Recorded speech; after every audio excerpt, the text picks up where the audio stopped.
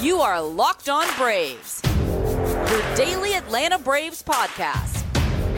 Part of the Locked On Podcast Network, your team every day.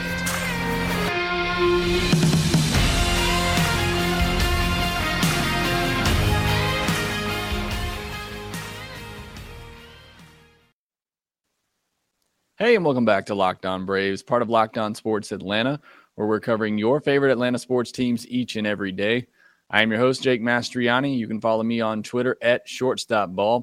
Check out my bio there to see where I am covering the game of baseball, including your Atlanta Braves in written form over at TomahawkTake.com, where I've been the co-editor for several years over there. Also, make sure you follow the podcast on Twitter at LockedOn_Braves. Send in any questions, comments, or feedback that you have for the podcast. Make sure you're subscribed on YouTube as well. Hit that thumbs up button and that notification bells. It does help support the show a ton when you do that. And thanks for making Locked On Braves your first listen of each and every day.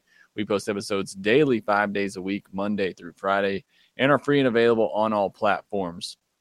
Today's episode is brought to you by Vroom. With Vroom, you can buy a car entirely online and have it delivered straight to you, so you never have to go to a dealership again.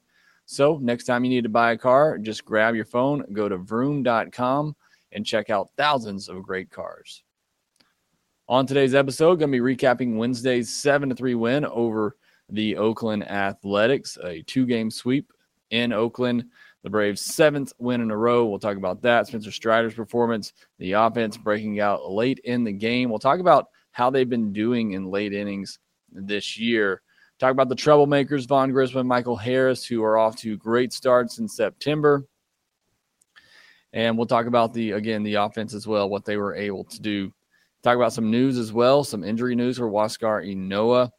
And again, we're going to talk about the late innings performances by the Atlanta Braves, which is very key heading into the postseason. But let's start with that Wednesday game. Again, a 7-3 win over the A's. Again, 7 straight wins for the Braves. And this is what I love so much about this Braves team. Talk about it all the time. They had 3 really rough games. When you go back to that Cardinals series, they blow a couple of late leads there. Then they come home, lose that first game to the Rockies with your ace on the mound. And you're thinking, are the Braves about to go on a bad run? And they turn around and win 7 in a row, get to a point where they're tied with the Mets in the NL East. And it's just incredible to see what this team just constantly does. They have a bad performance or two. They respond and come right back and play winning baseball. And that's what great teams do. The Mets, unfortunately, did sweep a doubleheader against the Pirates on Wednesdays. They had Chris Bassett and Jacob deGrom going. They're 2 best pitchers right now with Max Scherzer on the IL. And so the Mets do go back in front in the NL East by half a game. But Braves are right there, and this has kind of been my point all along with the NL East race down the stretch. The schedules being what they are in September, if the Braves can get to that 3-game series against the Mets late in September, within 2-3 games of the Mets, you at least give yourself a chance. At that point, you'd probably have to sweep the series to really make an impact. But I think that's as much as you can ask for as a Braves fan when you look at the schedules both teams have. Unless other teams are going to keep helping out the Braves as the Nationals did and as the Pirates did, winning one of those games, I just don't think you can expect that. I don't see many series losses for the Mets the rest of the way as long as they play like they have all year long. So in order for the Braves to catch them, they're going to have to win every series. They're going to have to sweep a couple of series like they've done recently in order to stay right there with the Mets and, again, give themselves a chance when that 3-game series comes around. But Braves are doing all they can right now, and sweeping 2 games over the A's is certainly part of that plan. Now, getting into Wednesday's game and Spencer Strider's performance, his final line, it looks like a typical Spencer Strider performance. 6 innings, just 2 hits, did have 3 walks, gave up 2 earned runs and 9 strikeouts. I mean, that's what we've come to expect from Spencer Strider, but it's how he got there that it makes this start so remarkable and incredible. We talked about it a lot on the postcast. I use a lot of those same adjectives. He had a 36-pitch first inning. He almost got pulled in the first inning, and to be able to bounce back from that and give you what we've come to expect from Spencer Strider is just truly remarkable. And I'll take you back through that first inning. He went 3-2 on the first three batters of the game, walked two of them, and got the other to line out for a hard out. So 3 batters in, he's already gone full on all 3 batters. He's walked 2 of them, gotten 1 out. Then he gave up a double to Stephen Vogt, which made it a 1-0 A's lead in the first inning. And then he got a hard-hit ground out. Luckily, went right to Dansby. That made it 2-0. Then he went 3-2 on Jonah Bride and walked him. And that's when you really started thinking, okay, is he going to get pulled here? One more hit, and it's a potential that Spencer Strider's gone in less than an inning. Luckily, he strikes out the next batter. He's able to escape. But again, a 36-pitch inning. Jackson Stephens was up in the bullpen. And luckily, Spencer Strider was able to escape. Thought he was still a little erratic in the second inning, but, still retired the side in order. And after that was just completely dominant. Retired 15 in a row, counting the last batter of the first inning, and retired 16 of the last 17 batters he faced. So not only did he rebound from a rough first inning, he was just completely dominant. Again, the Spencer Strider that we're used to seeing. And so I talked about this on the postcast as well. It's truly amazing that a young pitcher, his first full season, is able to adjust like that in the middle of the game. Something was off, whatever it was. Release point, having trouble with the landing spot on the mound. You saw Kyle Wright kind of barking at that on Tuesday. Whatever it was, he was able to make that adjustment mid-game and just completely dominate the rest of the way. I can't say enough good things about the start from Spencer Strider on Wednesday. His 10th win of the year, he moves to 183 strikeouts in 120 2/3 innings. I wrote an article about this over at TomahawkTake.com. You want to go check that out. But Spencer Strider has the possibility to really do some historic stuff with the strikeout numbers. If he gets 17 more strikeouts over the next 10 innings, which is a tall task, he could become the fastest pitcher ever to reach 200 strikeouts in a season. Randy Johnson has that record at 130 2/3 innings. So either way, over his next 2 starts, he's likely to reach 200 strikeouts. And when he does, he's going to get there, be one of the fastest ones to ever reach that mark in a season. So just truly incredible stuff what he's doing with the strikeout numbers. A K per 9 of 13.5, which is the best in all of baseball. Pitchers over 120 innings. So it's just truly remarkable how dominant he's been. Threw 103 pitches on Wednesday, got 46 swings, 19 of them were swings and misses, and also got 18 called strikes. A 90.8 mile per hour average exit velocity. That's good for somebody who throws as hard as he does. 4 of 11 balls in play were hit hard. Again, a couple of those coming in that first inning. Again, the word I wrote down here in my notes is just remarkable. I don't know what else I can say about Spencer Strider at this point. Again, I know he's in tough competition with Michael Harris. I mention it every time Spencer Strider pitches. I don't know how you go against what this guy is doing for NL Rookie of the Year. He's doing historic stuff we've never seen. But Michael Harris, who we're going to talk about in a minute, he has been just as good, and he plays every day. So, again, I'm hoping somehow they give co-rookie of the years because both guys really deserve it. And just finishing things off real quickly, the bullpen, McHugh, Matzik, Iglesias finished the game off the last 3 innings. I wanted to mention Matzik. Gave up a solo home run in the 8th inning of this game. Obviously a blowout, so it's kind of non-significant, which is when you love to see relievers give up runs when it doesn't really matter. It was the first run allowed by Tyler Matzik in a month. He hadn't given up a run since August the 7th. He's only had 1 full clean inning over that span, but just 2 walks in his last 10 appearances, both of those coming in the same game, and no walks in his last 8 outings. So he's been really good. He's not the dominant Tyler Matzik we saw last year, and I certainly am not saying they need to rely on him in big situations, 1-run games in 7th, 8th, and 9th inning. I think you could go to him if you needed to. I do think, and we talked about this the other day, with Dylan Lee losing some of that trust, I think Tyler Matzik is the guy you need to be bringing in those spots where you've been bringing in Dylan Lee lately. Tyler Matzik, again, not as dominant. The K per 9, not where we're used to seeing, but still effective, still getting batters out. He's been really good since coming back from the IL, and over the last month especially, he's been really great. So I think he's somebody that Brian Snitker maybe needs to rely on, trust a little bit more in those middle innings in a close ball game. And Tyler Matzek certainly has earned it. All right, next I want to talk about the offense. Some big home runs from Vaughn Grissom and Dansby Swanson, and those troublemakers off to a great start in September. We'll talk about that next. Winding down, the nights are getting longer, but the breeze isn't the only thing that's getting stiff. That's right, this episode is sponsored by Blue Chew. Guys, we all know that confidence can take you far in life, and it's especially true in the bedroom when it's time to step up to the plate. That's where Blue Chew comes in. Blue Chew is a unique service online that delivers the same active ingredients as Viagra and Cialis, but in chewable tablets and at a fraction of the cost. You can take them anytime, day or night, so you can plan ahead or be ready when the opportunity arises. The process is simple. Sign up at BlueChew.com, consult with one of their licensed medical providers, and once you're approved, you'll receive your prescription within days. With Blue Chew, men everywhere are excited to see the postman because when your package arrives, your package arrives. Go to BlueChew.com and use the promo code LOCKEDON to get a free month's supply and just pay $5 in shipping. That's BlueChew.com, promo code LOCKEDON for your first month for free.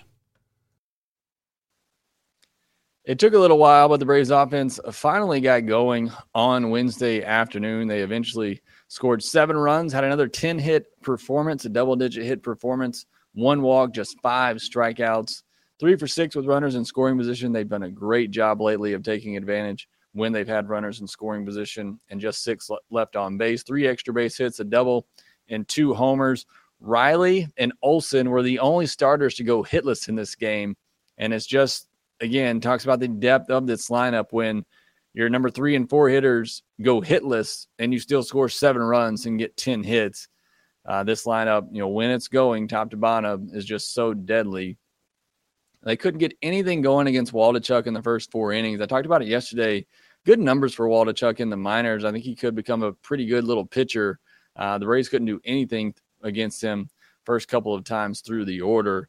And then, boom, all of a sudden, the 2 in the 5th inning, 1 in the 6th, 4 in the 7th.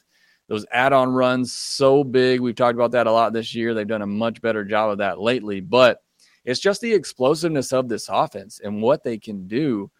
And I was watching MLB Central the other day, and Tom Verducci was on there, and they were talking about the team that poses the biggest threat to the Dodgers. And he said it was the Braves because of their home run potential. And we saw that last year in the postseason. I mean, look at the way the Braves scored a lot of times. They had a lot of big home runs. And in the postseason, it's even harder to string hits together, to get walks and string some singles in there to score runs and manufacture runs. It's that team here lately that can all of a sudden just hang a 2-spot on you or get a big 3-run homer, with runners on base, and you have a lineup 1 through 9 that can go deep. That is the biggest threat to any team in the postseason, that at any moment a team can flip the game, can make a 2-run deficit a tie game, or a 1-run deficit. You take a lead on a multi-run homer, and that's exactly what the Braves can do, and it's why they are such a threat in the postseason. I know I talk about the strikeouts all the time and their inability to sometimes manufacture runs when the home runs aren't coming, and that's certainly part of it, but it's also what makes this offense so dangerous. And when they're clicking, and again, 1 through 9, you can go deep. That's what makes them so dangerous, especially in the postseason, when they can put a crooked number up on you really quickly. And that's exactly what happened on Wednesday. Again, Waldichuk cruising through 4 innings. All of a sudden, he hits Travis d'Arnaud. Vaughn Grissom comes up, jumps on the first pitch, a beautiful opposite field home run to right center to tie the game up. And that's what I'm talking about. Just like that, you hit a batter, next pitch is a 2-run homer, and it's a tie ball game. That's what makes the Braves so dangerous, makes their offense so dangerous. And then Dansby Swanson in the 6th inning fell behind 1 and 2 in the count, fouled off a good pitch, and then took a couple of pitches for balls to work the count full, and then took a 96-mile-per-hour fastball up and in and just destroyed it out to left field for the go-ahead home run. I thought that was an incredible at bat by him, 106.2 miles per hour off the bat, traveled 392 feet, but I honestly thought it went a lot further than that.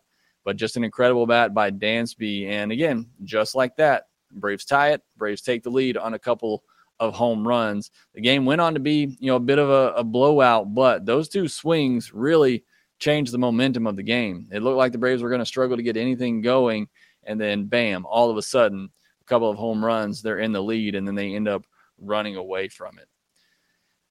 And I wanted to talk about the troublemakers a little bit. Vaughn Grissom and Michael Harris, they continue to do great things. Michael Harris had 2 hits on Wednesday, extends his hitting streak to 14 games after a great August where, he was just incredible. He's off to a fantastic start in September as well. He already has 4 multi-hit games in the month of September, and he and Vaughn Grissom both are off to great starts in September. Through the first week of the month, the troublemakers are a combined 21 for 45 at the plate. That's a .466 average with 3 doubles and 4 home runs. So they just continue to impress. They continue to make adjustments. We've seen Michael Harris kind of go through his stretch where, he was hot early, then kind of cooled off, and now he's kind of made some adjustments and is hot again. We've seen Vaughn Grissom, his first 2 or 3 weeks was you couldn't get him out.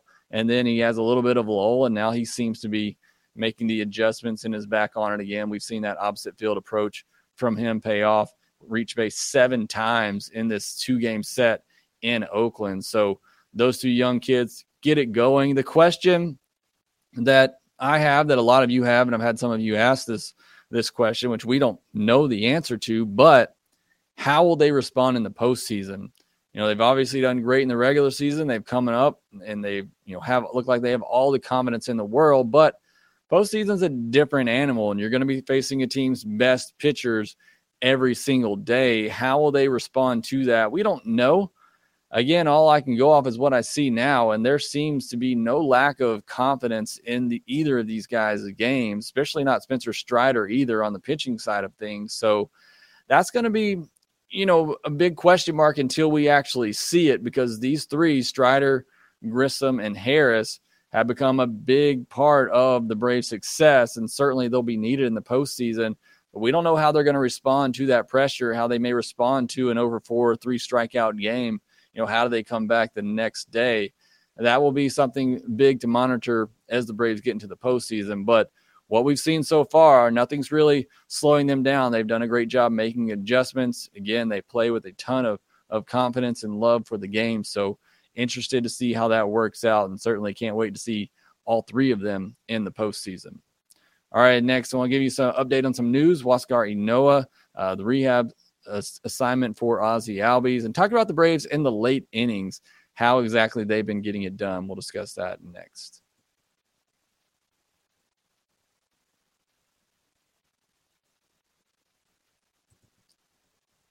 Came as a bit of a surprise with some news on Wednesday. Huascar Ynoa, who hadn't pitched in a little while for the Atlanta Braves, it was announced by the team, who broke the news, as they often do, that he had Tommy John surgery. Again, I had heard no hints that he was injured, that this was something he was thinking about, but turns out he's already had successful surgery, so he will be out for all of 2023, maybe some of 2024 as well. So hate to hear that for Huascar Ynoa. Obviously, was huge for the Atlanta Braves in the first half of the 2021 season. Punched that wall in Milwaukee, and was really, had a couple of good starts after coming back from that.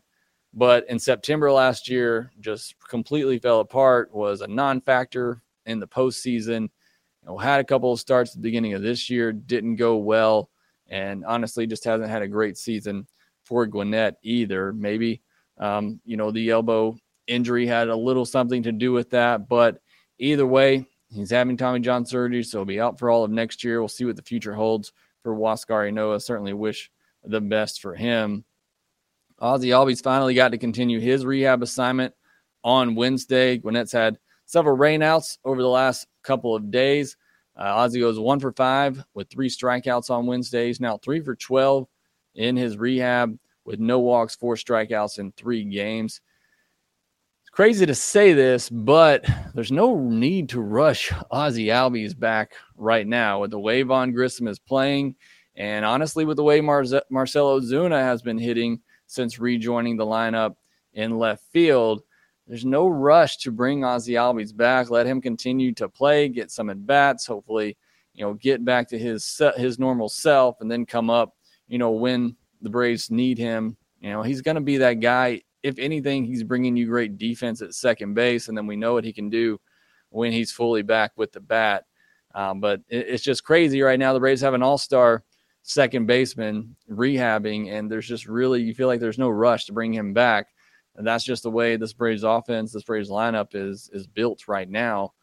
There's just not a lot of weaknesses in that lineup. Some injury news for the Mets. I mentioned Max Scherzer on the IL. Starling Marte has fractured a finger in his day-to-day.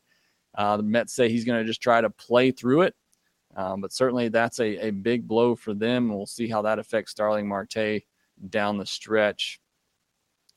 I wanted to end talking about the late innings for the Atlanta Braves. Kind of had this question or comment rather sent to me on Twitter. Again, any questions, comments, feedback you have for the podcast, make sure you tag us at @LockedOn_Braves.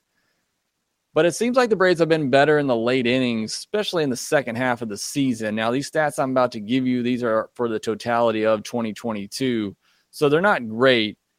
But you look at the seventh inning, the Braves are 6th in OPS at 744. You look at the eighth inning, they're 5th in home runs with 20, but just 15th in OPS. And in the ninth inning, they're 9th in OPS at 706, 12th in home runs. So the overall numbers won't tell you the Braves are great late innings. Again, I think they've done a better job in the second half of adding on runs late in those 7th, 8th innings in particular.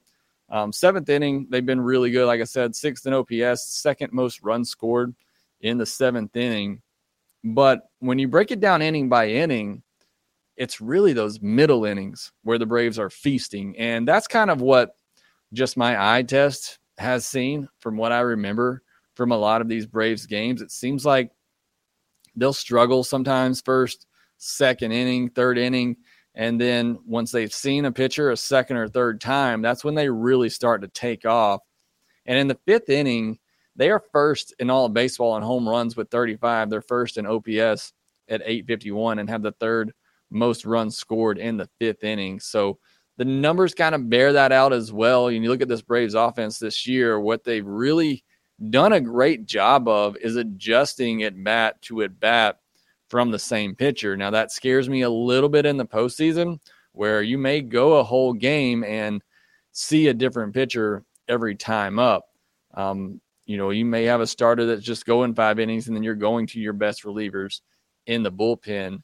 But the Braves have done a great job adjusting it bat to bat. And you've seen, the longer a pitcher is out there, that 5th inning, 6th inning, that's when the offense can really start to take off and put up a crooked number, especially with those home runs as we've seen and as we saw on Wednesday, I think kind of bears that out as well.